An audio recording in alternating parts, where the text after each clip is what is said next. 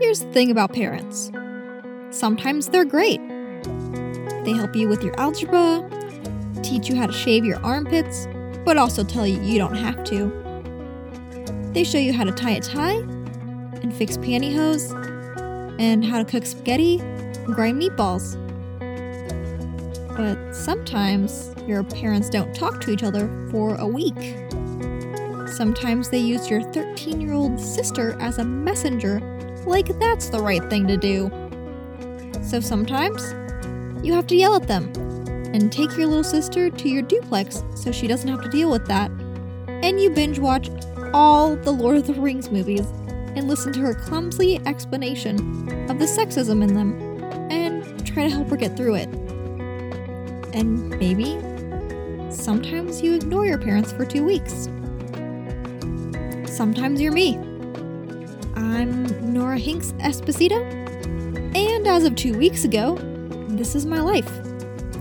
I did not expect to become a full-time babysitter for someone half my age. And don't get me wrong, I love my little sister, Talia, but sometimes... No!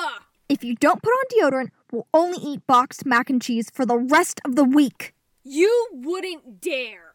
Wanna try me? Sometimes she's like that.